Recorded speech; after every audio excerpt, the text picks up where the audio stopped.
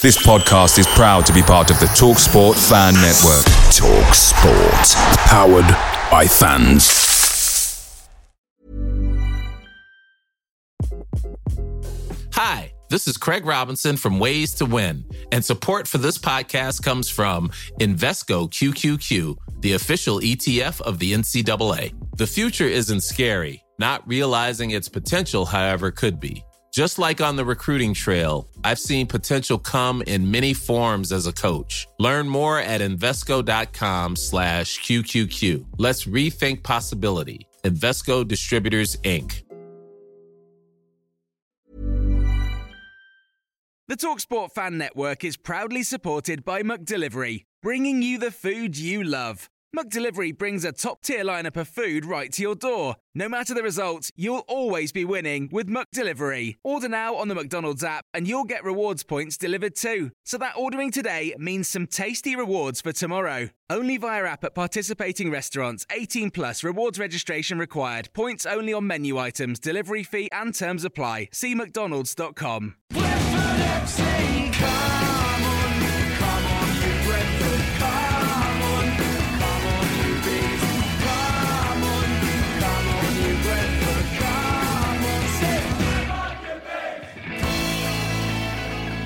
This is the besotted Pride of West London podcast.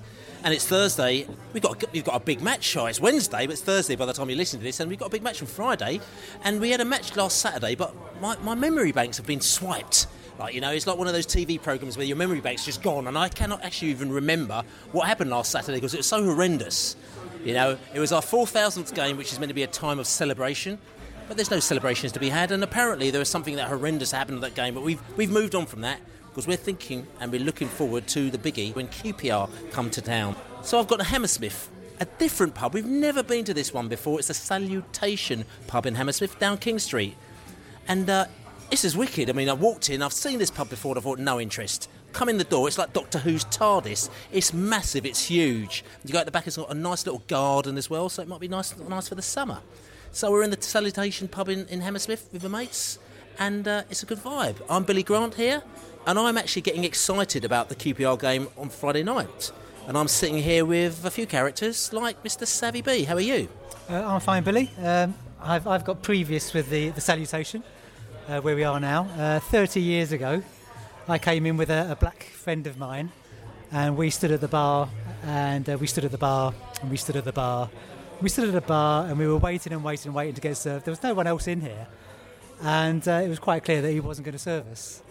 And it turned out that a couple of weeks later, the Qualities Unit at Hammersmith Town Hall started a campaign because they'd had loads of complaints from people that this pub was a bit racist.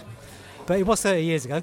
It seems to be quite fine now, and I did get served quite quickly. Again, it's the first time I've been here, and then maybe the beacon was out over the past 20-odd years, that maybe it shouldn't come in here. But now, to be fair, this pub's wicked. It's got a bit of sporting action here, it's got a bit of music, got a bit of garden activity as well, and definitely a place I'd come back to. And also the barmaid and the bar person behind the bar as well were very, very friendly, and there was no sign of that at the moment now. We've got the Allard. Hello, yeah, it was a warm welcome when we arrived here. Hammersmith, I remember Hammersmith more, you know, the mid to late 80s and going to the Hammersmith Odeon for any number of gigs. So this was kind of a place I came to on a regular basis during that period. Okay, rock and roller. I mean, you know, sort of Motorhead and all sorts of malarkey, wasn't it? Yeah, it was a bit. I probably don't want to go through most of the bands I saw. Motorhead may have been the coolest, so that might give you an idea. The Laney man, Dave Lane, how are you this week and today and just in general? I'm really good, mate. I've been to a couple of pubs this week, and I've got to say, this probably wasn't the friendliest of the ones I've been to. Last night, it was extra friendly in a bit of a weird way. I went up to Arsenal to see Arsenal Reading yesterday, and having a few drinks, got a bit of a book launch beforehand, just mingling, and this woman was chatting to me, and in all seriousness, she said to me, "Would you sleep with Arsene Wenger?" And I looked at her and I went, no. She said, "But don't you think he's a very handsome man?" And I just moved away. So So, and the next minute, Arsene Wenger came out and the room next door. I thought when I woke up this morning, I would have put a lot of money and been asked a lot of things, and that wasn't one of the questions. So anyway, Arsene Wenger's actually watching the TV in the corner. It's Man United versus Man City, and he looks very excited at the moment. So, and we have a special guest today as well, and he's very welcome. It's the first time we've had a guest from the away side for a good year and a half. The last time was the Derby fans, and we got them. We gave them right good abuse, and then they went away, and then we didn't invite anyone back again. Oh, well, what's his face from MK Dons that came on? Oh yeah, that's right. What's his face? We can't even remember his name, and he probably couldn't remember his name either. Clive. So Clive was he was a right character anyway. So, but anyway, we've got Paul Finney, and he's from the QPR podcast. Very, very good podcast. If you ever want to listen to it, it's recorded on Monday and it's out on a Tuesday as well. So check out the QPR podcast. We've got the Finney man, Paul Finney. Welcome to you. Hi, all right. And I'm pleased to be. Thanks for inviting me, and I'm pleased to be here. That's right. The question I have to ask is, why are you wearing that hat, that tin hat that you're wearing? Why? Well, I know Hammersmith quite well. You guys don't, because I grew up around here. So being a West London club, you see, Hammersmith is near us. So it's nothing to do with the fact that you're going to be sitting amongst full Brentford fans, and you might be sort of kind of. I have every faith that Jesus will look after me. Okay, well, he's on the phone. He was on the phone a bit earlier, and he said that he's a bit busy, so you might have to be looking after yourself today anyway. But listen, we had a terrible game at the weekend. I cannot remember anything that happened in that game. It was absolutely horrendous. Actually, tell you something. Hold on a minute. Do you see some lights outside? The police lights. It's some blue flashing lights. Hold on. It's got forensic on the side of the van. Did you call the forensic department earlier? No, although we have been waiting for some forensic evidence to arrive for a couple of weeks now, haven't we?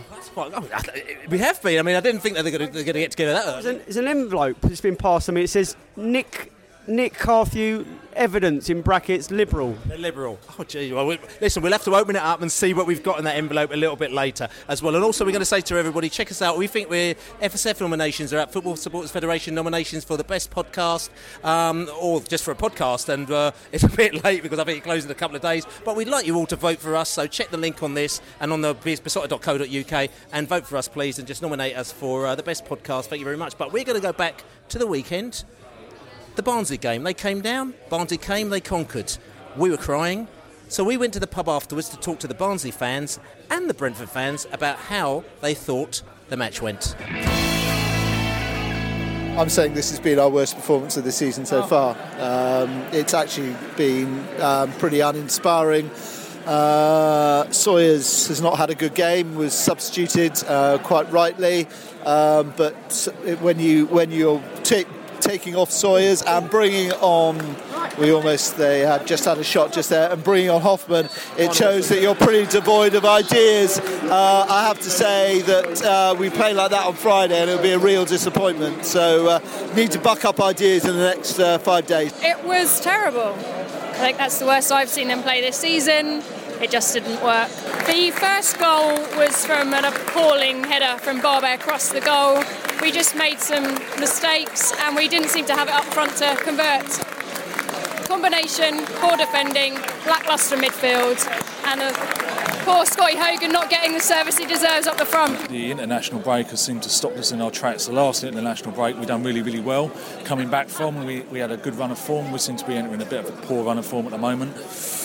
But I'm sure we've got the players and, we've got the character. Personally, I'll bring Harley back in, in the London derbies, just for his sheer presence and being the captain and everything. But saying that, I think going forward, we need to be a little bit more clinical in the final third. We didn't seem to be crisp enough in the final third today, taking an extra touch, playing short corners when we probably should have put it into the box quicker.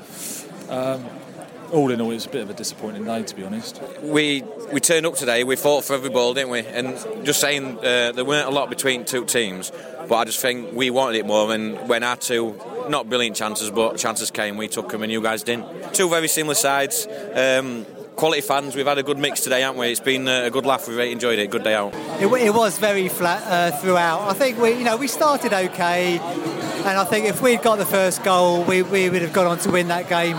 Because Barnsley are okay, but they're not brilliant. But we were very, very poor today, and I think some of Dean Smith's decisions were quite poor. In particular, not changing the team, because I know you. Oh, before the match, you mean? Yeah, you know, you're meant to keep a winning team and all of that, but we didn't win against Derby. You know, we drew, and I thought someone like Saunders should have been replaced either by Josh Clark or the person I think we were missing throughout the game was McLeod.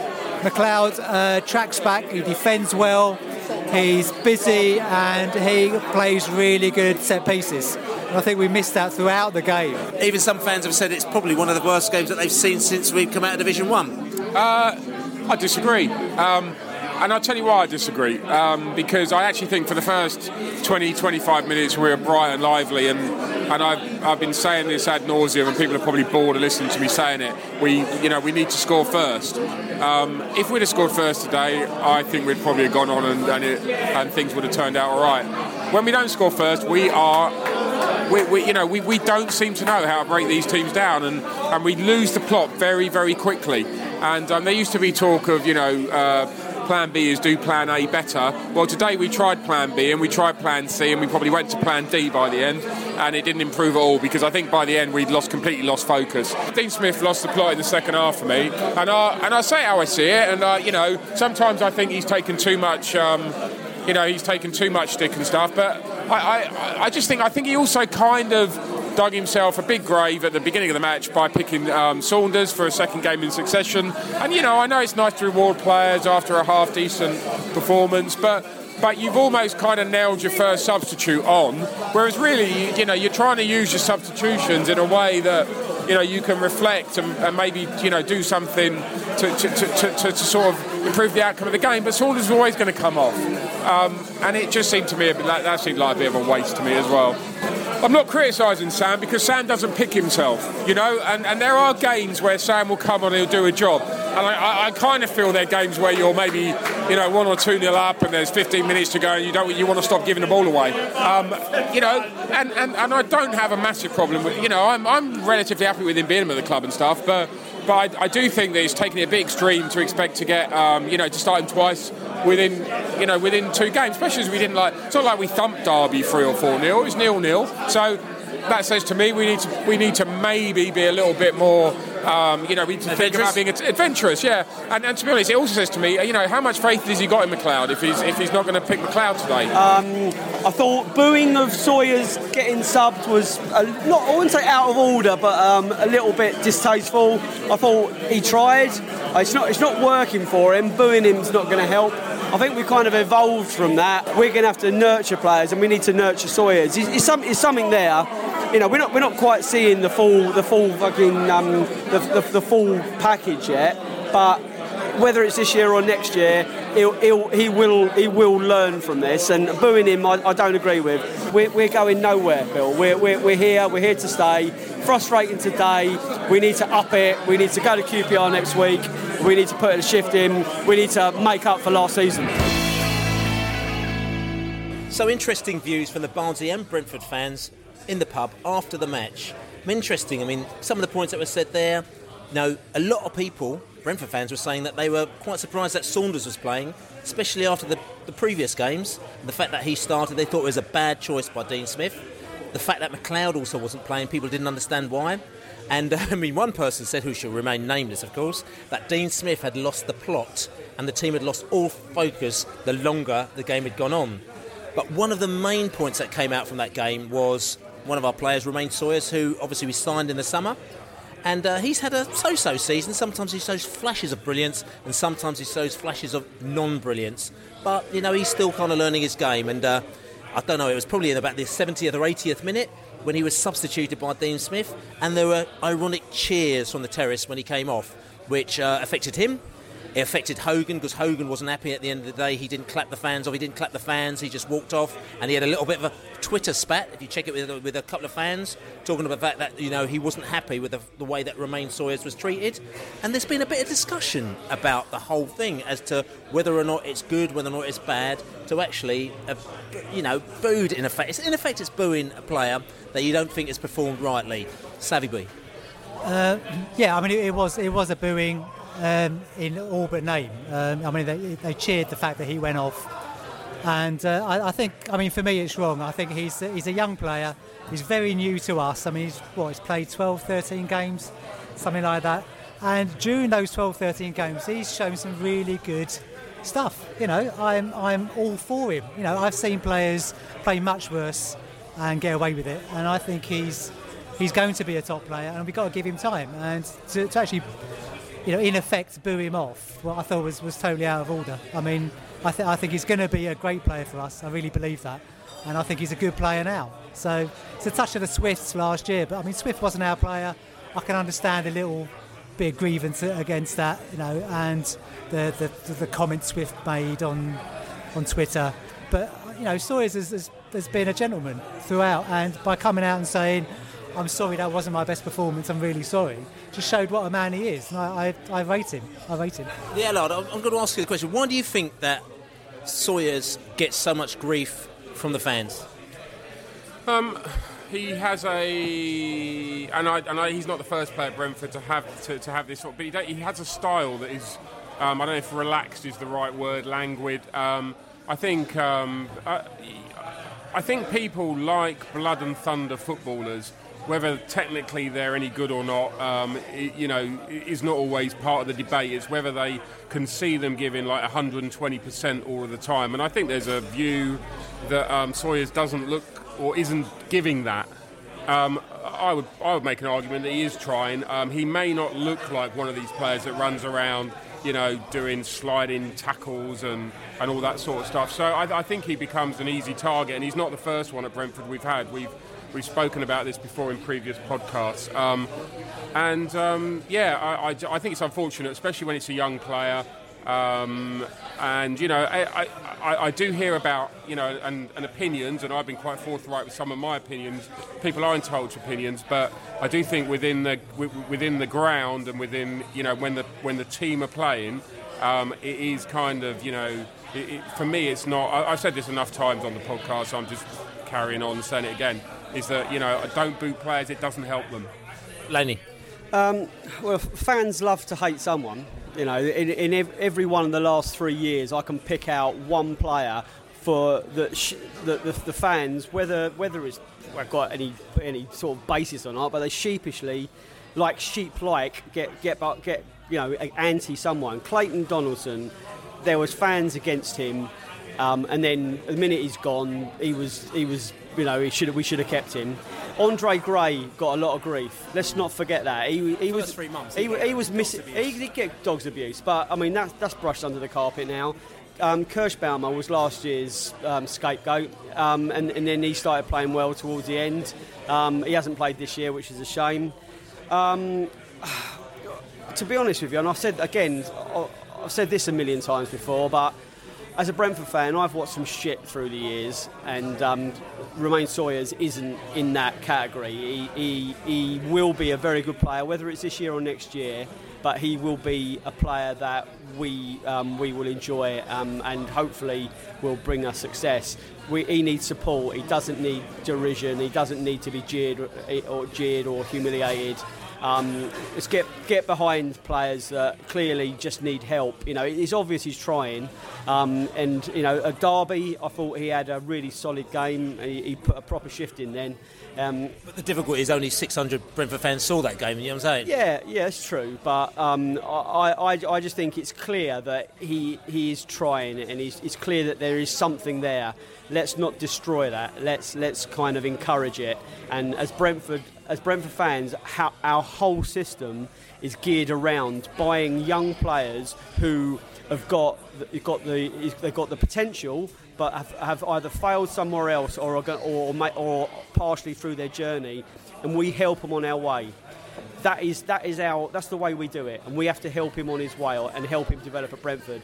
There's nothing to be gained out of booing him or jeering him or whatever, and stuff like that. And I think it's out of order. So talk the ball. Last season we played QPR, and one player, Brentford player, who was playing in a Brentford shirt at the time, who got absolute and total dogs abuse, who was actually our own player, was John Swift. at QPR. I mean, he got absolutely and totally annihilated at QPR. I mean, he didn't play particularly well, but not did the rest of the team. But he was one player that was absolutely singled out. And even me myself, I was thinking, God blimey, that's a little bit out of order. And I think after that game, he didn't feature for us for another couple of months as well. I mean, Paul, I'm just wondering from yourself as well, your experience as a QPR fan, have you seen this type of activity, and what are your thoughts, and how do your fans react?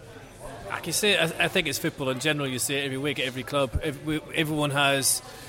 Every club is a boo boy, don't they? Everyone has someone that... I've never booed anyone, and that includes idiots like Mark Hateley, Steve Morrow, or anyone, because I always think if you're booing a player, you might as well stick a goal on your own net, because it's counterproductive. It doesn't work, and I wish that our fans, would stop it. It doesn't, and it's ugly as well, don't you think? It's like, when you hear it just sounds nasty and vile, and I don't like it. I mean, you might as well do one for the other side, as I say. But yeah, it does happen, and it's wrong, especially on kids, because, you know, these guys are very... It's hard enough in this game as it is these days for a kid to break through the first team. 1 or 2 bad games, and you never see them again. You've got to try and be patient with young kids. Coming back to this game at the weekend, 4,000th game for Brentford, 4,000th Leeds game.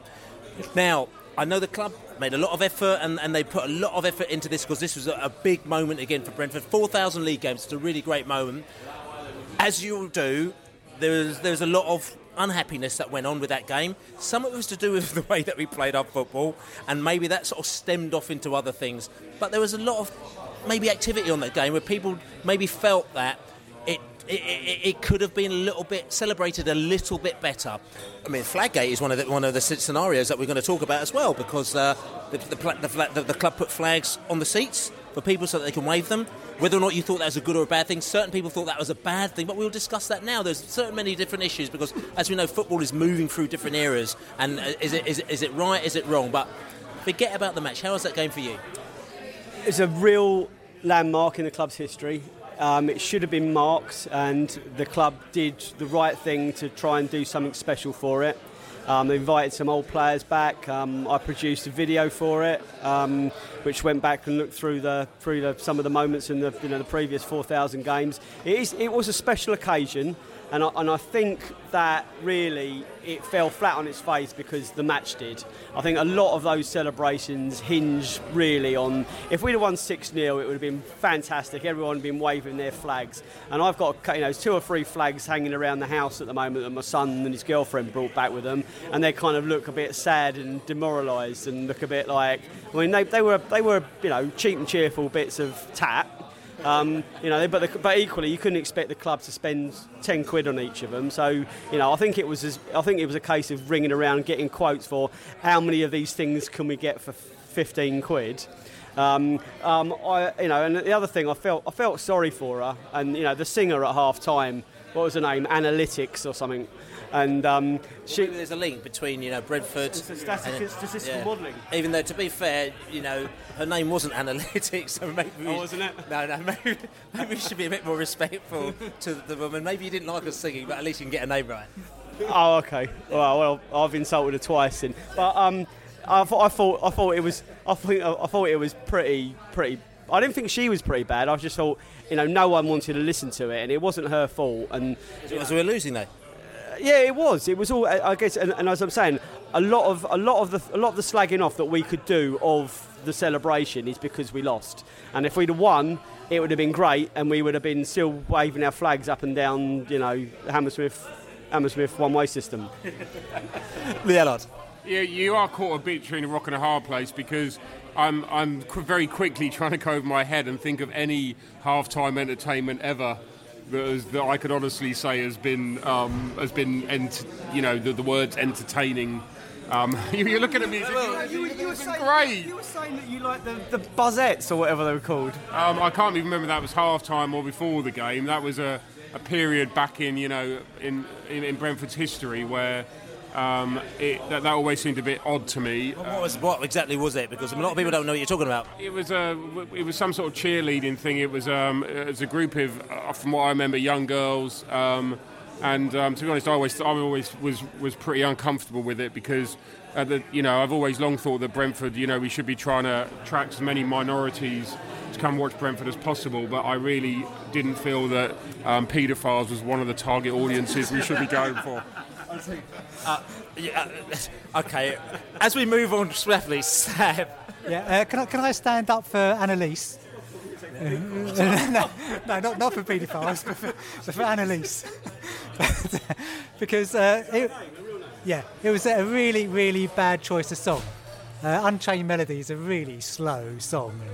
You sound like John Simon Cowell. Well, I'm more of a Tom Jones on the voice. Yes. But seriously, they're a really bad choice of songs. Because she was the one a few weeks ago did a pre-match version of Hey Jude, and it was brilliant. The club put it out on their YouTube feed, and it's absolutely fantastic. But it was before the game, and the place was half empty because, as you know, we all turn up late. But it was absolutely brilliant. If they did that just before the teams came out for the second half, it could have really got us going. But it's a shame. So you're volunteering to be her sort of vocal coach, and so you can go out there before the match, say, Annalise, actually, what I think you sort of come out with the old book, and she could select the songs. Say, this is the right pitch, this is the right tempo. No, I would select the songs for her. Yeah. That's what I'm saying. Yeah. Excellent. Yeah, no book. Good. I decide. She sings. Okay, so if the club's listening, all right, Savy's your man. He's going to be the musical director. At half-time, he'll be on the pitch with Annalise. Listen, Paul, I'm going to ask you, because we're talking about this half-time entertainment, which obviously, like I said to you, there's been lots and lots of abuse, and there was to the stage where the club has actually put a retraction in there saying, look, this isn't, as they call it, Fulhamisation. As a lot of people may or may not know, this is called as the Fulhamisation of the club. They're saying, and the club actually put a whole retraction and say, this is not the Fulhamisation of the club. We've tried really hard to do the thing. There's different people of different ages, and we've tried to appeal to them, so please bear with us. We've tried really hard to make this celebration right, which I believe that they have done. But obviously, people will pick holes in with anything. But QPR, I've known down the years, have been a club who have tried very hard at half-time to try and entertain their fans, and they've done all sorts of nonsense from what I can gather, and they've sort of resorted now back to sort of the last thing I've seen is they've got that guy that used to whir around 10 times round a pole, then he had to run over and then try and kick a ball into the back of the net after being all giddy. So you've kind of resorted back to that. Beforehand you used to have people jumping from aeroplanes and all sorts of stuff into your centre circle, didn't you? Actually, I was that person who ran around the pool 10 times and scored twice, actually. Did it twice and scored twice. Anyway. It's because I'm cross-eyed, so I went for the one in the middle. It's quite simple. Now, to be honest, I'm normally trying to get as drunk as possible at half-time. So I'm not the best person to ask what actually happens at half-time. But these days, we bring out old players and we talk about them and we interview them on the pitch. It's what we do now. But yeah, we have done some dodgy things. We've had parachutists in, we've done the run the pool thing. And we went down that road you just talked about of having cheerleaders for a little bit. The thought of anyone cheering at QPR is a bit weird. But yeah. I can't believe you just said that, by the way. That's brilliant, by the way. Sorry. I like the one you do most weeks when you get 11 clowns running around the pitch. They do that normally for the most of the match, though, isn't it? So are we talking about Brentford or QPR here? Does this cloud thing scare you, by the way? I seen one earlier on down the road. It was in the pub, and it's going around trick-or-treat, he's dressed as a clown. And it's just like, seriously, I'm from Belfast, you've got to try harder. So listen, so Paul's obviously, like I said to you, I'll tell you something, there's also, if you check on YouTube, we might put on the links, if you check besotted.co.uk or check out the description box of this as well, we'll try and put as many links as possible. Derby County as well. One time, half-time entertainment, I don't know if you saw it, guys, I sent it around, where they had this sort of big fish at half-time and then he ended up eating people. It was completely and utterly bizarre. Like, you sort of sit down there thinking, who the hell, the creative director said, I tell you something, for the half-time entertainment, let's get this massive fish that goes around on the pitch and eats people, and then when they come out, they've got no clothes on. I mean... that sounds absolutely genius. But it sounds a bit like one of those Eddie Waring things, like the International It's a Knockouts, the old just on Frontier. I don't know, what was it called? It was that, wasn't it? Yeah, that wouldn't happen now, because now we're not in Europe. We couldn't have that. Indeed. I could beat that.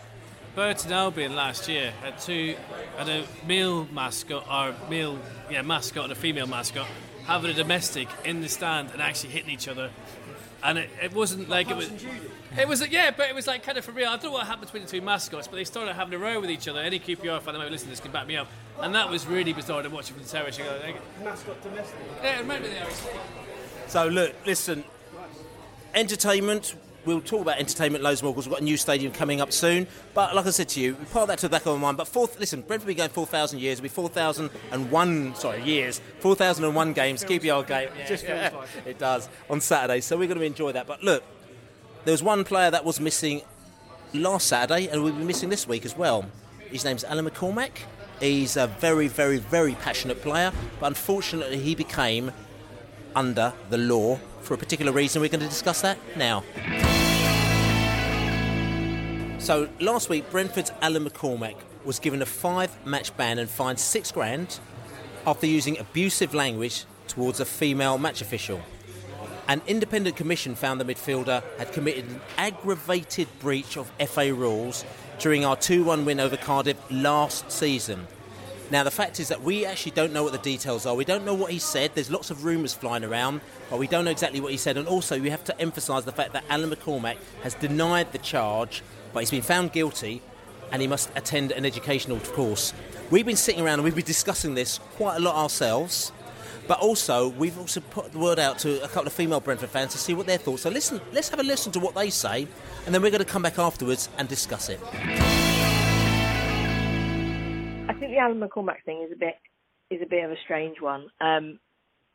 Obviously, he said something, I don't know what it is, and outside of the normal level of abuse that probably players give to referees, you know, he's gone a step further and said something that referenced the gender or is gender specific, I think, to the linesman. I think it's very difficult because obviously there are, without knowing what he said, there are variously offensive things that he could have said. Is one more offensive than another? I don't know. I think that the problem for me with all of this is we're told all the time that players are paid. This is their job, and we get to, when we get to say, oh, we expect loyalty, we expect, the passion for the badge, we expect them to stay when we want them to stay, turn down the money. And we're always told players this is their job. And so, okay, so if we accept that, then actually they have to accept something, and they have to accept that when they're doing their job, they're in a workplace, and so is the ref, and so is everyone else. If we want to have a professional game, some of us do, some of us don't, if we want to have a professional game, then players have to be professional to a degree. And, if that means that they have to, and it does mean that they have to abide by equality laws and everything else, just like I do when I'm at work or anyone else does, then to be honest, so be it. I think the interesting thing with this ban is it's probably long. It surprised everyone, I think, with how long it was. I'd be interested to see if this is something that they roll out for every instance of this, because I cannot for one moment believe that this is the first time something like this has happened. Whether this is a regular thing now or whether it was just making an example of someone, I guess we'll have to look at. Firstly, we don't know all the facts, so all I can do really is give my view on what I know really through hearsay. I didn't actually even see the incident during the game myself.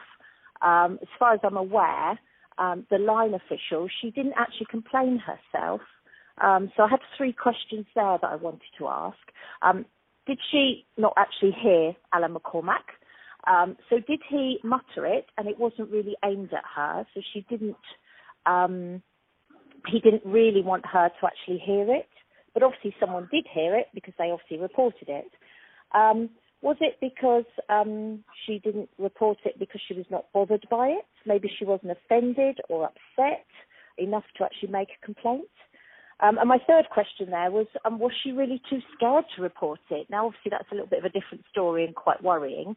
I'm just sort of scared of who she's scared of. Was she scared maybe of the FA? Maybe she was scared of McCormack, or maybe even the other officials? What I thought was interesting was, if it's true, it was said that it was the person in question's colleagues that brought it up. Now, what that tells me is, okay, whether she was offended by it or they were offended by it, if they've brought it up, then it's obviously something that's outside of the norm. So he said something obviously that's outside of the norm, because if it was normal, then I doubt they would have said anything about it.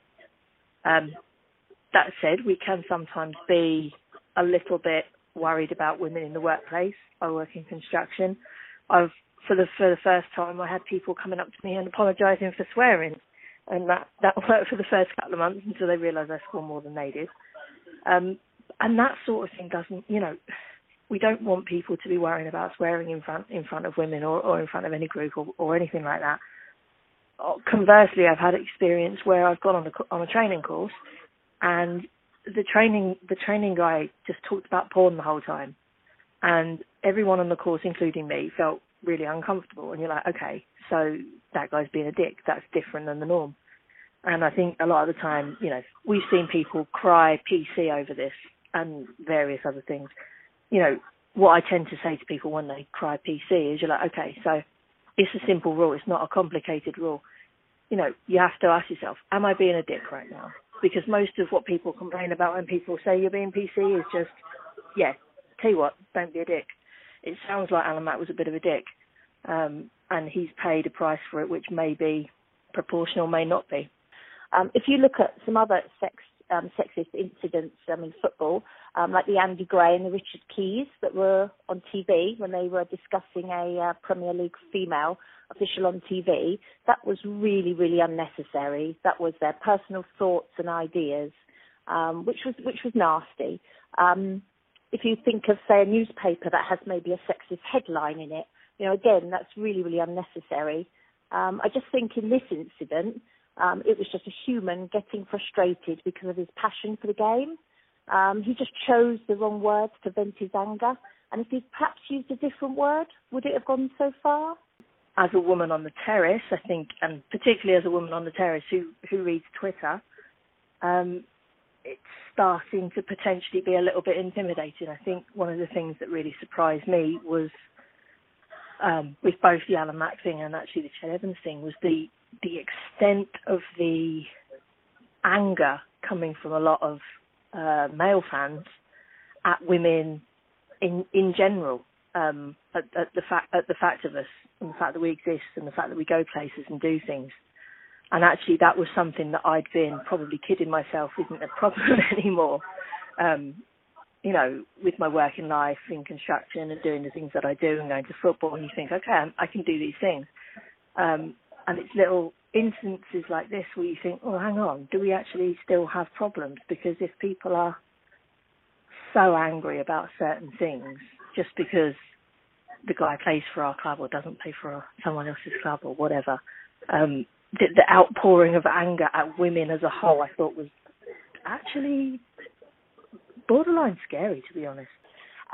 Yes, I've been actually myself received sexist comments. Well, it was a situation where I took my wedding guests to a football match and dressed as a bride. Obviously got lots of attention from the crowd, and while standing on the terraces in my big meringue dress, I had a few songs sung at me, asking me to get something out, which was just a bit of banter, really. It was just, I didn't really see it as an issue myself. I was able to quite easily shrug it off. I can see where it could be taken, and someone could take it, in a nasty way and feel bad about it. But at the time, I was, not an issue at all. More than anything, there's things that just exclude you a little bit. Like, I'd rather, I don't have a wife, but if I did, I'd probably rather Sam's Orders didn't sleep with them. I've had other songs where I tend not to sing about tits so much. Things like that. It's not necessarily that it's actually intimidating, but, there's a fair part of it that you can't really join in with. Some of that's okay. Some of it, like the rape songs, is not okay, and actually starts to be a little bit worrying and a little bit scary. But I think the bigger problem is if we're teaching our young people that are coming into, teenagers come into football grounds in part to learn to be a man, and if that's what we're teaching them is what it should be to be a man, then I worry about that more than anything. Me standing on a terrace and hearing things I don't like, I can deal with. I would actually be quite strongly against if it had been a racist comment. And to be truthful, I don't really know why. I don't know why I see a difference between a sexist comment and a racist comment.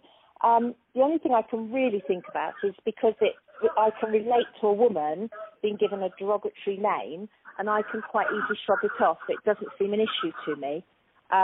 But with a sexism comment, it just seems to be a little bit more cultural and socially accepted than racism is, which probably is totally wrong. But it's just something that I think I could accept one but not the other. I can't really give you a reason why. I can definitely see how some women would be intimidated on a terrace, for all that I'm not. At the end of the day, I think sometimes if you're bringing a new person who's not been to football before or maybe doesn't come very often, or if, I know a couple of times people have brought a mother of their child to kind of almost get the permission to bring the kid along. And I think if you've not grown up with the football world and being a supporter, I think, yeah, you would go there and you would hear things that you wouldn't hear anywhere else. You wouldn't hear that anywhere else. You know, even walking past the building site, you don't hear that sort of thing anymore, very, very rarely. And yeah, for sure, if I wasn't used to it and desensitized it in a certain way, then yeah, for sure you'd feel differently about it, because you don't hear that other places anymore. We talk all the time about wanting football fans to be treated well and be treated like everyone else. Well, at some point, if we want that, we have to start acting like everybody else. At the moment, we're not doing that. So really, really interesting point of views there. We have, female fan who says that, she understands Alan McCormack's point of view, and she doesn't believe that he did it maliciously. And then we've got, other fans that are, a female fan who's turned around and said that, in the workplace, there are certain rules that you have to abide by, and football should be exactly the same. And there are certain things that you can't do in a normal workplace, so you shouldn't be able to do it in football. As we said, the difficulty that we've had here is that we don't know exactly what has been said. So let's forget about talking about the Alan McCormack situation as per se. What this has really flagged up, this, and also very recently we had the Andre Gray scenario where Andre Gray got banned for 4 games for putting out homophobic tweets about 4 or 5 years ago, I think it was. But what I find is very interesting, it seems that the FA, who have been completely lax in the areas, they've actually stamped down on racism, but recently with homophobia, with sexism, they've been pretty rubbish, to be quite honest with you. And it seems that all of a sudden now they seem to be clamping down on these particular areas. So the fact is that whatever has gone on with this Alan McCormack scenario, yes, he has been found guilty. He has said that he's not guilty, but he's been found guilty of aggravated breach, which we've done a bit of research into, which means that this is kind of one step off from calling the referee a fucking idiot. And what we need to talk about here, though, is whether or not this situation within football is a possible situation. I mean, we got a player who's been banned for 5 games, which is very annoying, but let's just get him out of the picture now, and let's talk about football in general and how this is affecting football. Well, yeah, we do have to get him out of the picture, but the authorities not actually issuing the words that were said puts us all in a very difficult position, because you look on cyberspace and you look on social media, the words that are supposedly said are there, but we can't say he said them, and we can't accuse him because he said he's innocent. If the authorities have said X, Y, Z was said, we could then sort of go around the table thinking, is this right in 2016? Is it right to use that kind of language, those terms towards a female? What I do know is we can't be defending Brentford players just because they're Brentford players. I think that would be too blinkered. We need to be open-minded, and we need to sort of be liberal, for want of a better word, considering he's not here tonight. But it's clear that in anyone's workplace, whatever you do, you cannot be really confrontational and go in the face of an official.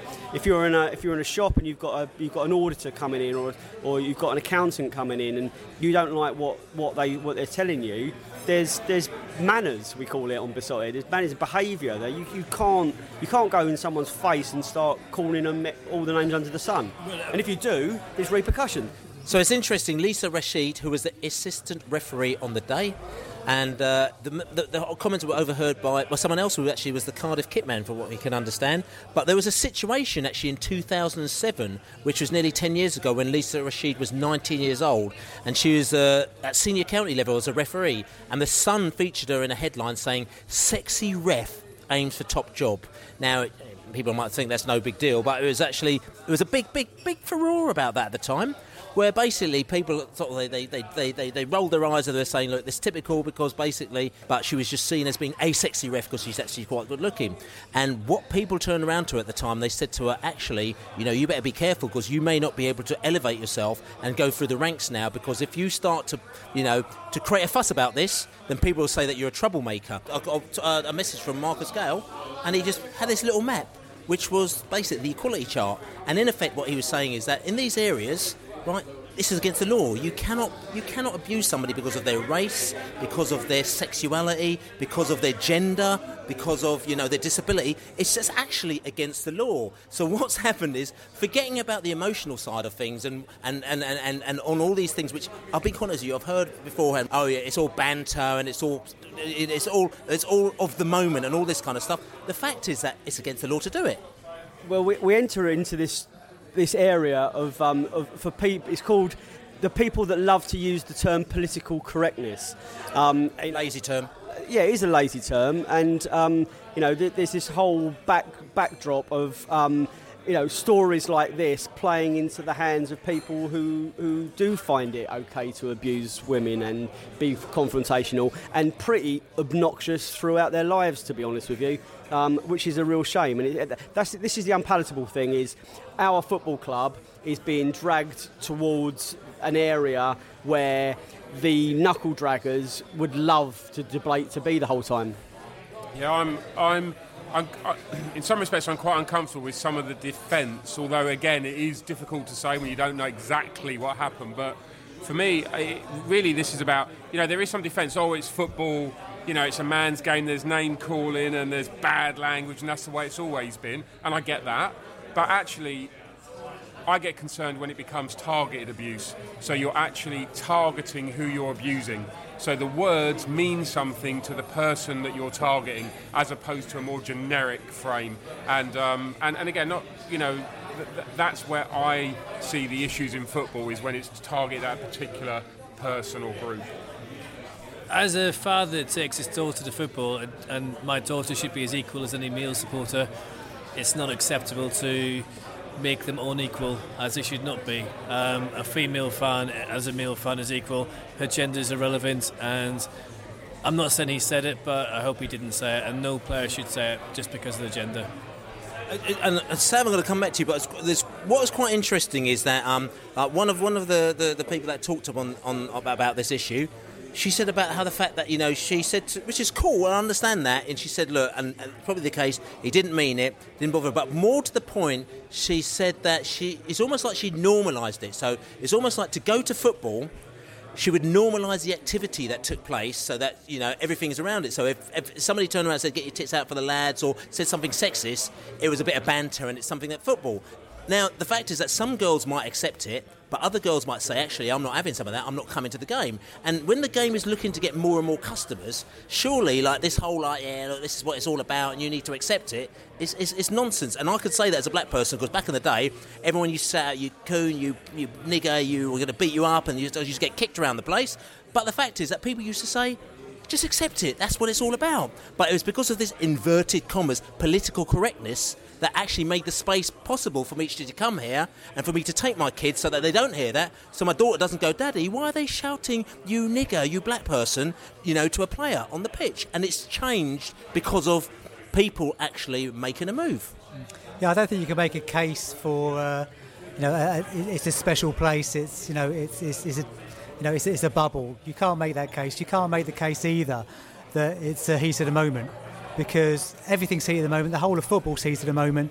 If a player steps beyond a certain line that they shouldn't step across, then they should know about it.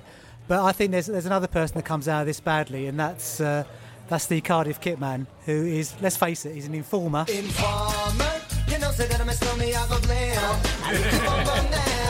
I think we're edging in the right way in terms of the old evolution. I think you're right. What could have been termed as political correctness has led to situation. The whole situation being better in 2016. And if you look back 5-10 years ago, whenever a female person would come on the pitch, there would be, get your tits out for the lads, do you take it up the arse? That would have been sung. That isn't sung anymore, I don't think. It may once or twice. Not every time there's a woman on the pitch. That isn't sung as a matter of course. That would have been real. That would have been on the old hymn sheet. We'll do that one first. It's edging better. I'm not saying it's anywhere near perfect yet. In 10 years' time, what this FA and the authorities clamping down on this will help it become even better. Alan McCormick's been caught up in the middle of this, but I think in 10 years' time it will be better than it is today, and that's because of this crackdown.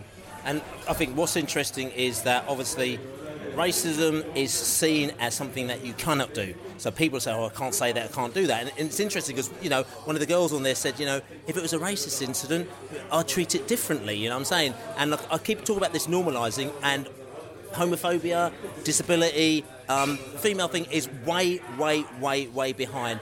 And what I will say, and I'm going to just make this one point, because for ourselves and from Besotted, we actually pride ourselves for the fact that we actually like going out, we like meeting away fans, we might meet other people, we're a people and we like it. Within football, the idea of going out and meeting other people, like them Geordies the other day who are exactly the same, you go out there and you meet other people and you bring a laugh, and to me, bringing more and more people into football I think is absolutely brilliant, and anything that stops that I think is wrong. And the fact is that if my daughter comes down there and she feels uncomfortable about going to a football match, I think it's wrong. If an Asian person or a black person or a Chinese person feels uncomfortable what's going around them, I think that's wrong. If a person who's disabled feels uncomfortable what's going around, that's wrong. And football has a right to actually make it feel better for these people, because for years they've actually ignored them, and that's me off a soapbox.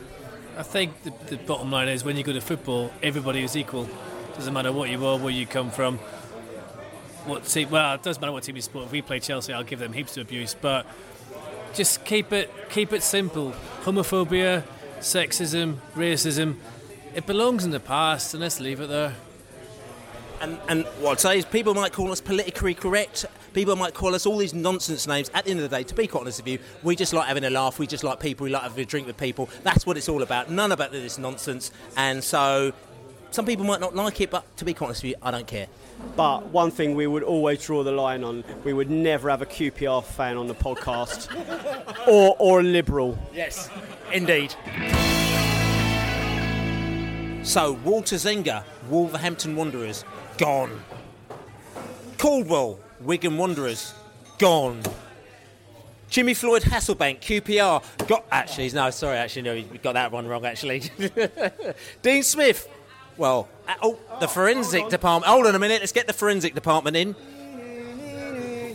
Parcel for grants. Okay, shall we have a little listen to what the forensic department has delivered us here? Oh, yes. Interesting. I'm going to make a big call and say I am now not convinced that Dean Smith is the right manager for us. I know that's a big shout. It will get a lot of people commenting, but I'm not certain that Dean Smith is not now out of his depth. Is he a manager who knows how to cope with when we're battling down the bottom of the league rather than with a team that's fighting at the top of the league? He's got a lot to prove in the next couple of weeks to me. I'm sorry to say that to him, but I'm starting to just get a few doubts. Let's see where we go from here. Next week is a very big week for him. So hold on a second. The Liberal here, he's been claiming innocence, but the forensic department have just delivered us a bit of audio here from back in the day, and he's sounding fairly guilty to me, Well, he sounds everything in that, doesn't he? He starts off by saying one thing, ends up by saying another. He kind of says he ought to go, but it doesn't really nail his colours to the mast properly, does he? That's kind of sort of quite liberal, sort of sitting on the fence. Yeah, that's a good word to sum it up, I would say, liberal, yes. So listen, but the fact is, I have to say this as well, because I'm going to actually stick up for our friend Liberal Nick, because he's not here, A, to defend himself, and B, he needs to go before the judge, because I think the judge and the jury, because obviously there's various other bits of evidence flying around, need to actually judge the Liberal as to where he actually sits in the Dean Smith scenario. Is there more evidence to I be? I think there is more evidence to come. Like, the forensic department will be back here. It's just the beginning of it. It's like it's like Watergate, isn't it? Yeah, it's like Watership Down. But listen, anyway, all these managers have gone. Jimmy Floyd Hasselbank is almost gone. But we got to ask the question, right? Is this getting just a bit silly? I mean, not to be funny. Look at our abusive Liberal. Yeah, that's getting out of hand, But Walter Zinga, I'm not being funny, but the fact that he's not even had his time to get his feet under the table, has he, Matt? It's not unusual, though, for Walter Zinga. It's 10 clubs in 10 years for him. So, I mean, to be honest, who employed him, sack them. That's my feeling on it, because it's just completely bizarre. But what makes me laugh is that I remember us at the beginning of the year, and the podcast came, we were like, Wolverhampton Wanderers, they've got loads of money, they're going to absolutely annihilate us, they're going to, look how much the money they spent, here we go. And look, there they go, 2 or 3 months later, and they're a laughing stock. Yeah, we see it. We kind of see it time and time again. These clubs which get this big injection of money, get these managers in, and then they're inside. Yeah, exactly. Yeah, and it happens time and time again. And we kind of panicked about Wolves, but clearly we didn't need to. Well, except they did beat us. I always felt that Walter Zenga was a strange choice, and I think Matt can help me out on this one. But didn't he manage a team called Al Jazeera? He did, yeah. I think it was the Star football team he managed. I'm thinking, Sav. It was very strange. I think they had Ragioma on the wing. But I mean that whole. So that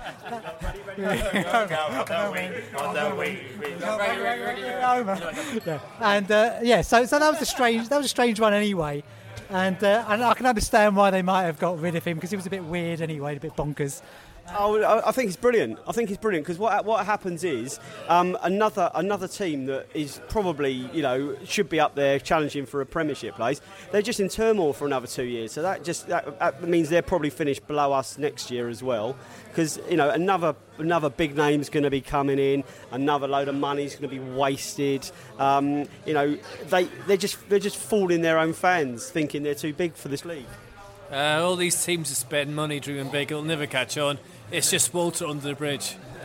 And it's interesting as well, because we're just coming back to it, and we just say that if Dean Smith was at Wolves, or probably even at Wigan, his record that he had was 1 win in 12 matches at the start of his reign. I mean, okay, a couple of weeks on, but he would have been gone as well. But also, just interested, just coming. I've done a little bit of an analysis here, because I thought, just seeing as we're a bit of a stato club and we like doing our analysis and stuff, so I thought I'd do a bit of analysis as well. And exactly, and that's right, Annalise, that's right. I'm going to start singing. I'm going to start singing some really bad songs, Somebody to love. But Mark Warburton 2 years ago, actually, in this when he started in the Championship, I mean, it was all right, but he had 5 wins in 14 league matches, not too bad. We were 13th exactly at the same time, with 19 points after 14 games. And it's just interesting to see where we are now compared to then. So Derby were absolutely flying high with Watford at the top of the league with 26 points, and then Wolves were third place with 26 points as well. Bournemouth, who ended up being the top boys, they were 24th points in the next place, then Borough, and then Norwich below them. And then after that was actually Forest and Blackburn and Charlton just below that. So we actually pipped all them lot to the playoffs.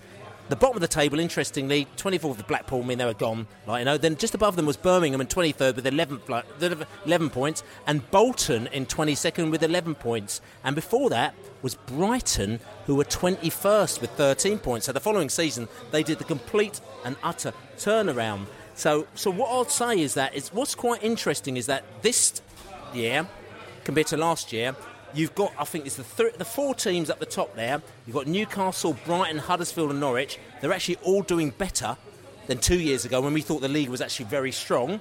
And then after that, everything is pretty much the same. Every position is pretty much the same as what it was a couple of seasons ago, but it's like the top teams are slightly stronger. Well, I mean, you can correct me if I'm wrong, but I think after 14 games under Warburton, we had 19 points, which is exactly the same as this year, isn't it? I think that's right. Yeah. So, but I think under Warburton, we were just all finding our feet. Started off with a couple of draws, got a couple of hammerings. Although we played well, I think Norwich and Middlesbrough, we got hammered. This time, we've only really been hammered once by Newcastle. And although we got the same amount of points, we were hammered in principle, not necessarily. 3-1's not a hammering. We got beaten, but we weren't hammered. Yeah, but we knew we got well beat, didn't we? We knew we were nowhere in that game. But I think overall we've held up a lot better than we did under those early times under Warburton. So I think look ahead. We're in a good place. It just goes down to that whole club philosophy, isn't it? If you've got a way of operating, if you've got a system, you've got a vision, you've got a real 5-year plan, not some sort of fictional Mickey Mouse one. You got to stick to it. We are doing all right. We are clearly doing all right. It's not perfect, but we can't be chopping and changing our managers every 5 minutes. You don't stand a chance. You don't stand a cat in hell's chance without making any progress. QPR. They had a vision that they were going to go from wherever they were. They were almost bust at that time. They put some money in, and they were going to be the biggest team in the world. And then now you're back in the Championship again. Just looking back on that period now, what are you thinking? Well, I'm actually in that film, believe it or not, because I phoned up Sky Sports. They phoned me, whatever. And it's about, and we sacked Sosa. It was like our 100th manager in 6 weeks, whatever it was. And I was like, we haven't even got a 5-minute plan, never mind a 4-year plan. And that was a result of the Palladini years. And it was quite toxic at QPR then. What people don't realise was that they put all this money into the club, but if we hadn't gone up, they were actually going to liquidate the club. That was the plan. One last go. We're going to go up. We're going to spend this money. If we don't go up, it's liquidated. It's gone. It's finished. And that's when we did go up, the first thing they did was put it for sale. Wouldn't spend any money on players. And then Tony Fernandes came in and the rest. And then he spent loads of money and blah, blah, and changed the whole culture club. Your manager has spent a ridiculous amount of money, and your parachute money is going to be running out fairly soon. We've seen what's happened to Wigan when their parachute money's running out this year, because see, they're obviously panicking. They're thinking, we can't go back to Division 1 because we ain't got the money like we had last season. We had the biggest budget in Division 1, so we got out of it easily. But now he's thinking, I think it's the last year of our parachute money. We can't do that. So he sacked Caldwell, who I spoke to my Wigan mates today, and they said, we don't understand it. We thought he was brilliant. He didn't have the time. Okay, he brought in a load of players and they haven't quite gelled yet, but give him a bit of time, it'll work. But the chairman, who they've all thought was brilliant, young guy, it was my man's his son, innit? And he's 26 now, probably, something like that. And he's meant to be really forward-thinking, but he's gone, boom, no. See you later. He's cut the umbilical cord there, but he can't do. But with QPR, you're like 2 years ahead of them guys, and you're kind of floundering around, and all of a sudden it's like, you've got Fernandes probably thinking, I can't be spending that money. You must be in a little bit of a pickle. You must, no? I don't know if it's a pickle. It's a kind of, we're in purgatory. We tried to spend loads of money, it didn't work. We're back in the Championship, and then we're trying to find our routes to get out of it by going through youth, by going through this. But the myth is we're still spending loads of money. I mean, a lot of QPR fans say we haven't spent as much as we spent in the Championship, but in Championship terms, we've still spent loads of money, and the results haven't backed that investment up. I would like us to say, I would like Rangers to go back to a policy of a good youth structure, finding uncut gems, and making every player part of the community, because that's the only way you get success. Is every player is on a journey with the fans. It's the only way you can go anywhere in football. You can't bring the likes of Sandro in and expect him to go on the same journey as us, because their journey's different. So next week, Wednesday the 2nd, we've got a social. The Besotted Social, wicked. Venue, TBC, but if you sign up, besotted.co.uk, we're going to mail you out. We'll let you know. The mail outs are coming immediately. And basically it's an excuse to drink, a bit of music, and we've got Brentford legends, Terry Evans, Ida Anderson and Marcus Gale. They'll be chatting to us, and we'll be just hanging out for an afternoon or an evening, just chilling out and drinking lots of beer. So please register for the social, and hopefully we'll see you down there next Wednesday. And we've got another 2 to come, which are going to be absolutely wicked, in wicked venues that you have got no idea what's going on. He played for the Bees. He played for QPR. But we've got someone who's got a very special message for all of you. Hi,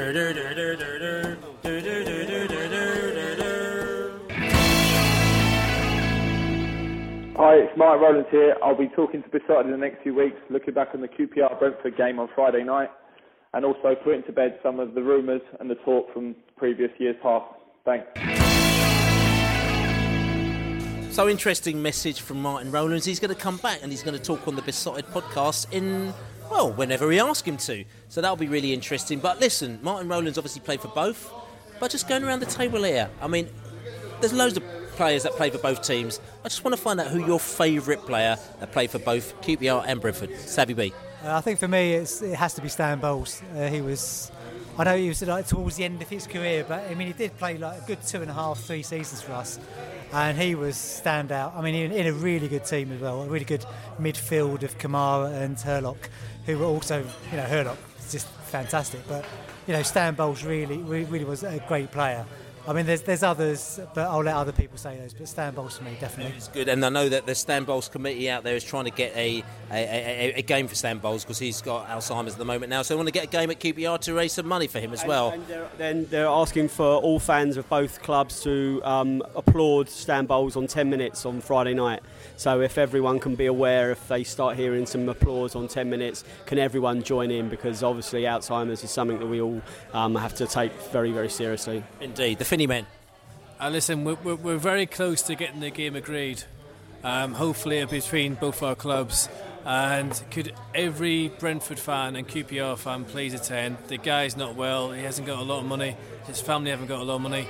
They need so much support, and he's the reason why I love football. He's the reason why I love QPR, but don't hold that against me. But Savvy B's already done the Stan Bowles. Who is your man? Well, Stan Bowles, clearly, is an absolute... You can't go for it. You've got to go for another one.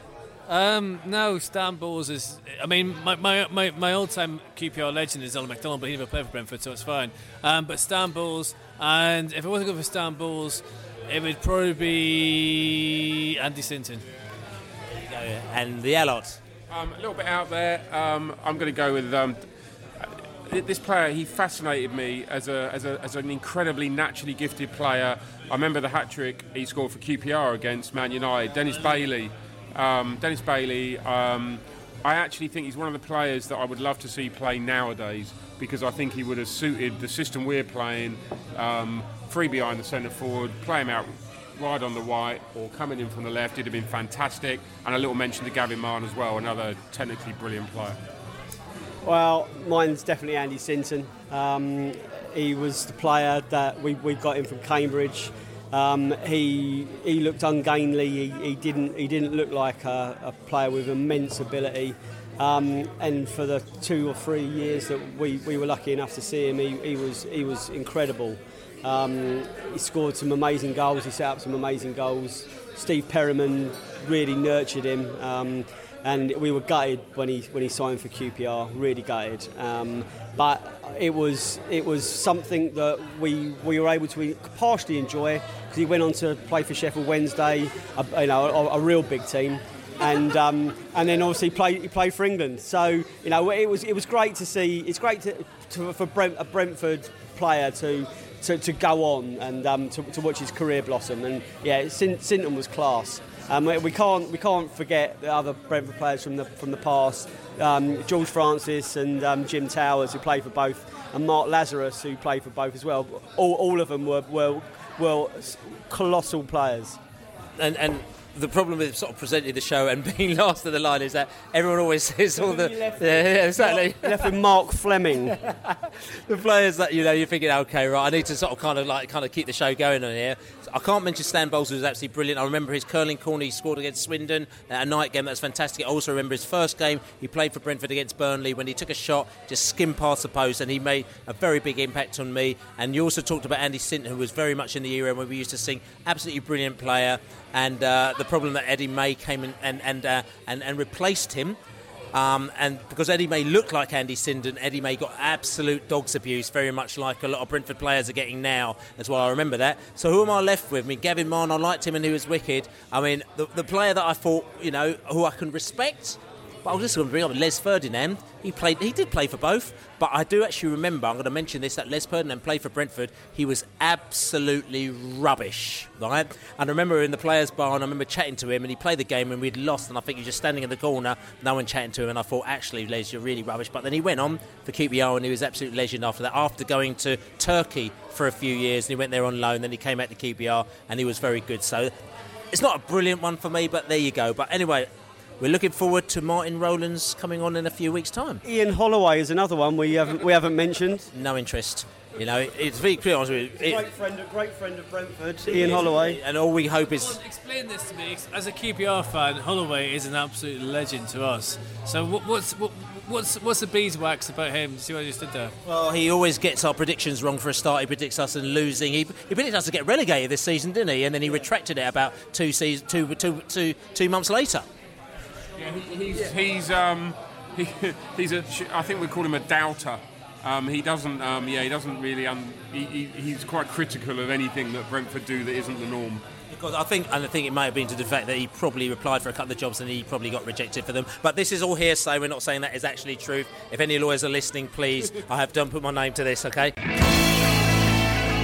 So Friday night is the big game. Sky have put it on TV, so they flipped it from a Saturday to the Friday. Some people are happy about that, some people are sad about that, but nothing we could do about it. Let's just deal with it.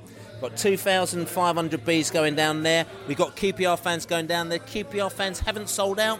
Bees fans haven't sold out, but there'll be enough noise there and there'll be enough of a vibe to make it a great, great atmosphere. 8 games have been between us recently, and to be fair, it's been a bit rubbish for Brentford. We've only won one of them. The last win that we had at Loftus Road was 1964, and other than the win that we had last season, the last win we had was 1965, which is all a bit rubbish here. So listen, guys, the odds aren't necessarily stacked too massively against us unless you think history is nonsense. Our away record isn't really great either, but that may be all in our favour. Laney, what are you saying? History isn't nonsense, but what happened in the past plays absolutely no part in what happens on Friday night. So, you know, just because we haven't won in a million years doesn't mean we're not going to win on Friday. Those stats mean nothing compared to, in terms of Friday. I'm still scarred a little bit from last year, if I'm honest with you. It was although Brentford started fairly brightly in that game, beyond the first 10 minutes, it was a day to forget. Brentford fans at each other's throats, the fans having a go at the players not performing, the so-called not playing anyone up front. It was a pretty dark afternoon. Obviously, the result didn't help. So we need to come back to Loftus Road and set a few things right. And that's down to the players, Bill. The fans can get behind their team, and hopefully they will on Friday night. But the players need to put right where they did let us down last year, and I think they'll be up for it. Apart from last season's win at home, I don't have any great memories of QPR games. To be honest, I missed a few over the years, and there were some pretty. I think there were some 0-0s thrown in the year that we almost got promoted. So it's funny though, because I'm kind of open-minded about Friday night, because I kind of think it's our opportunity. I do go with that sort of law of averages thing, and I think the law of averages say we'll get a result Friday night. I'm a little bit more nervous about the Fulham game the following week, if I'm honest. I'm up for it. I hope everyone else is. I really hear. Obviously you guys are all Brentford, and everyone listening is going to be Brentford fans. But as a QPR fan, I hear when someone says, your man hasn't scored for 19 games, the other guy hasn't scored for 5 seasons, and you know what the frig's going to happen, you know what I mean? So I'm going to put that in my mind. Long may the 60s reign continue, is all I'm saying. And hopefully the team in hopes will... Listen, it's quite sad that... And I really hope that this is it's not going to be a sellout Friday, and I'm really gutted about that. These derby games, they rely on, and especially in Championship, they rely on fans turning up and not being ridiculous like the Premier League fans and just watch it on TV. And it's a real shame if you're a Brentford fan or a QPR fan missing this, that you're not going to the game on Friday. Please come next year, because these games rely on a full grounds. We want proper atmospheres, we want proper derbies. We don't want Sky just ruin it for us all. I'll be honest with you, I got beaten up by Brentford fans years ago in the 80s when I first came over here, and I thought it was Stoke City fans. I don't mean that disrespectfully, and I'm sorry to Brentford fans, because I came over, I'm not a West Londoner, so I didn't know. And I was said to me, why are we being up by Stoke fans? Because you're Brentford. And I was like, all right, because we didn't play for quite a long time, along with film and everything else. But I've met a lot of Brentford fans who filmed me in the history, and I apologise for trying to take you over in the 60s. It wasn't anything to do with me, and I'm sorry. Listen, I tell you, we accept your apology. However, you still have to take the penance, and we'll deal with that later. And I'm sorry I beat you up. Well, apart from Juristin's winner last season and the disaster at Loftus Road, I do remember the supermarket trolley terrible miss when he was like literally a yard from the goal line and just headed it over, didn't he? And it was headed it against the floor. Yeah. It was bloody nightmare. It was awful. But that's my abiding memory. We don't want that again. But I mean, for me, it's bittersweet because Sky have moved it to the Friday. I've already had gig tickets booked well in advance, so I won't be there. Gutted. Well, thank you, Sky, as Sav says. So, I mean, Sav doesn't do many away games, and this is probably the closest one that he can actually do. And the fact that Savvy B's not there is actually an indictment to Sky, who basically have completely and utterly messed his whole life up. So, for Sav, I'd say thank you, Sky. For me, I don't even know what I can't think of a game. The thing about, I remember when we played QPR the first game, we were so excited. It was just a new kind of avenue. They'd been relegated. I remember we used to drink at the Nelson at the time, and I think the game was a 12 o'clock kickoff. So we managed to get Di, the landlady, to actually open up the Nelson at like 7 o'clock in the morning or something ridiculous. And we put on a breakfast with Bloody Marys. And I remember walking in, I was a bit late because I lived in North London. I turned up from Stoke Newington where I lived there. And I walked in at 7:30 and there was like 70 people like just sitting around. Is that the game you bought Mystique down? I'm not sure if I bought Alicia Dixon from Mystique down to that one. It might have been, or I can't remember. Yeah, was it?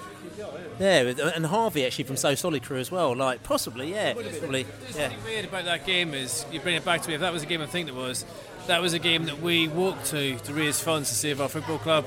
How times have changed when QPR have got all this money. In them days, we were actually walking to Brentford to raise money to keep the club afloat. And that's right, but yeah, exactly, back in those days. And it was, but the vibe was actually really, really good. I thought from us, because we were just so excited, because we were just happy to be there, and the fact that QPR had come down to our ground, everyone turned up for that game, or we thought everyone had turned up for that game. I don't know what the crowd was, probably a sellout, or probably near to a sellout. It would have been 12, yeah. 12,000, which ironically, probably nowadays, we might not even get a 12,000 sellout at QPR again, because they, we'll be close to, or maybe, I don't know, because I don't know, Fulham is sold out next week. So what I'm trying to say to you is that it just goes to show you how... It shows you how TV can affect the crowd, probably. And also how it's just normalised things where, you play in the first time, but now we're kind of used to it. Just like when you said when we get to Newcastle, we went to Derby, and QPR will become Leyton Orient to us in a few years. Well, they actually already have, to be quite honest with you, and we don't actually understand why they hate us, do we? Because they're just we're quite happy to be there, and we'll drink with them. Did Leyton hit you? Or QPR hit you? Everyone hates us. Yeah, that's right. I can assure you the QPR didn't hit you. What's quite interesting is that he's still sitting here with his tin hat, so he's still expecting us to sort of drop things on his head, I've apologised for Gregory, I can't do anything else. The confusion with us is we don't understand what the club are saying. 1 minute we're spending loads of money on Sandro and wasters like that, and trying to be Billy Big Chops and do things and be amongst the elites. And the next thing, we're back in the Championship, where we probably belong. If the truth be told, we are a Championship-sized club. And there's a massive confusion of whether you want promotion or whether you're heading for relegation or whether you're trying to build. What you said earlier on about bringing through youngsters and other teams' castle, we did that for decades, and that's kind of what we should be about as a football club. So it's a bit sad that some people say this is arrogant, but we spent loads of money on the likes of Sandro and Sean Wright-Phillips and Joey Barton, and the club tried to be something it wasn't. So I would like the club to go back to the 80s a wee bit and be something that we were, which is developing youth, having a bit of passion down there, and being a bit of a noisy neighbour to the other lot down the road and beating them then again. So look, anyway, to me, I'm actually sort of looking forward to this game, and I actually think that we're going to get a result because we've been so average the last 3 or 4 games that I just think that we're going to turn it around. And also Harley Dean's come back in and he'll put a bit of passion this side. I'm sure he'll kick a few of the players around if they actually don't give it. Me personally, I reckon that we're going to beat them 2-0, which I think is a bit of a woo-hoo. Oh, that's brave. I'm going to go for the draw. I'm going to go a draw. I don't think I've seen a score there. No, a 1-1 draw. I'll be happy with that. Here we go, the randomness of predicting results against teams I've not seen play yet this season, so I will go for the 3-3 draw.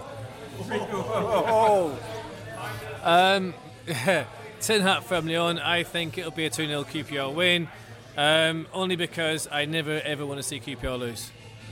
Well, naturally. Yeah, for me, because I won't be there, I'm expecting a 0-0 ball draw. You're probably spot on, actually. Yeah, so it's the season, why don't you? Sav, would you give up a 3-0 Brentford victory because you're not there? For your Bucks, no, but I genuinely expect a 0-0 draw. Okay, so you have to ask Sav which gig is worth missing QPR Brentford for. What is it? Well, basically any gig if we lose, but it's Ben Watt at Union Chapel. I know. With Bernard Butler. I know Ben. He's a mate of mine. Ben, he's actually a Barnet fan. Well, he's actually a Barnet fan and a Hendon fan as well. So he got a bit fed up with Barnet, so he actually went to Hendon. So I haven't seen Ben for. Because they went to because they went to Edgware. Yeah. That's right. Yeah. Well, he was. I live in Barnet. Yeah. So yeah. So I've not seen Ben for a couple of years, but we used to sit down and talk about lower league football all the time. Do you know, I got once for a Barnet fan. This is actually true, right? I did a TV programme years ago, which is irrelevant between me, a Barnet fan, and a Millwall fan, which was similar to what the Brentford fan did, the Palace fan the year later. And the Barnet fan turned around to me and actually said, "So you're the QPR fan, nice to meet one of you." And I thought, I'll take that from some clubs, but from friggin' Barnet, you're having a laugh. I mean, seriously, you're the one. Obviously the words got around. But anyway, listen. Great evening in the Salutation pub, because this is the besotted Pride of West London podcast, and I don't know, has everyone had a laugh here? Like, you know, it's good laugh, like, you know. Don't worry, mate. Later, we'll deal with Paul later. But no, it's been great actually having QPR fan on there. He's given us a little bit of a vibe as well. Just to let you know, 2nd of November we have our social. It's at a venue in Brentford somewhere. Mail out's going out in a couple of days. Just go to besotted.co.uk and you'll be on there, and we will let you know exactly what's going on. Beers and all sorts of stuff. It'll be absolutely great. Ida Anderson, Terry Evans and Marcus Gale will be on there as well. Also, check out just check out as well FSF Awards. FSF Awards, just vote for us on that one. We'll put the link out for that as well. Just vote for us on the FSF Awards Best Podcast as well. And other than that, QPR on Friday. We have got a pub that we sorted out very close to the venue. You need to, again, message us or email us and do whatever you need to do to find out where we're going to be drinking, because actually we just need to keep it down. But it's lovely to see you and have a drink with us. But other than that, we are hopefully going to win against QPR. And the tables are burning, as we say. Come on then, Paul, as you say the same. Come on, you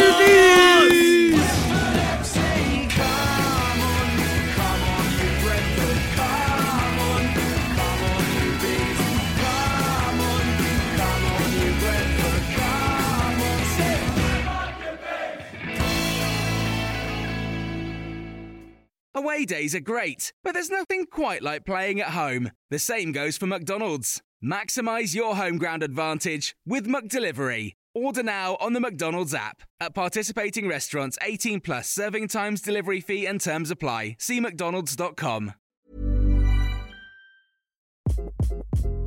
Hi, this is Craig Robinson from Ways to Win, and support for this podcast comes from Invesco QQQ, the official ETF of the NCAA. The future isn't scary. Not realizing its potential, however, could be. Just like on the recruiting trail, I've seen potential come in many forms as a coach. Learn more at Invesco.com/QQQ. Let's rethink possibility. Invesco Distributors, Inc. This podcast is proud to be part of the TalkSport Fan Network. TalkSport. Powered by fans.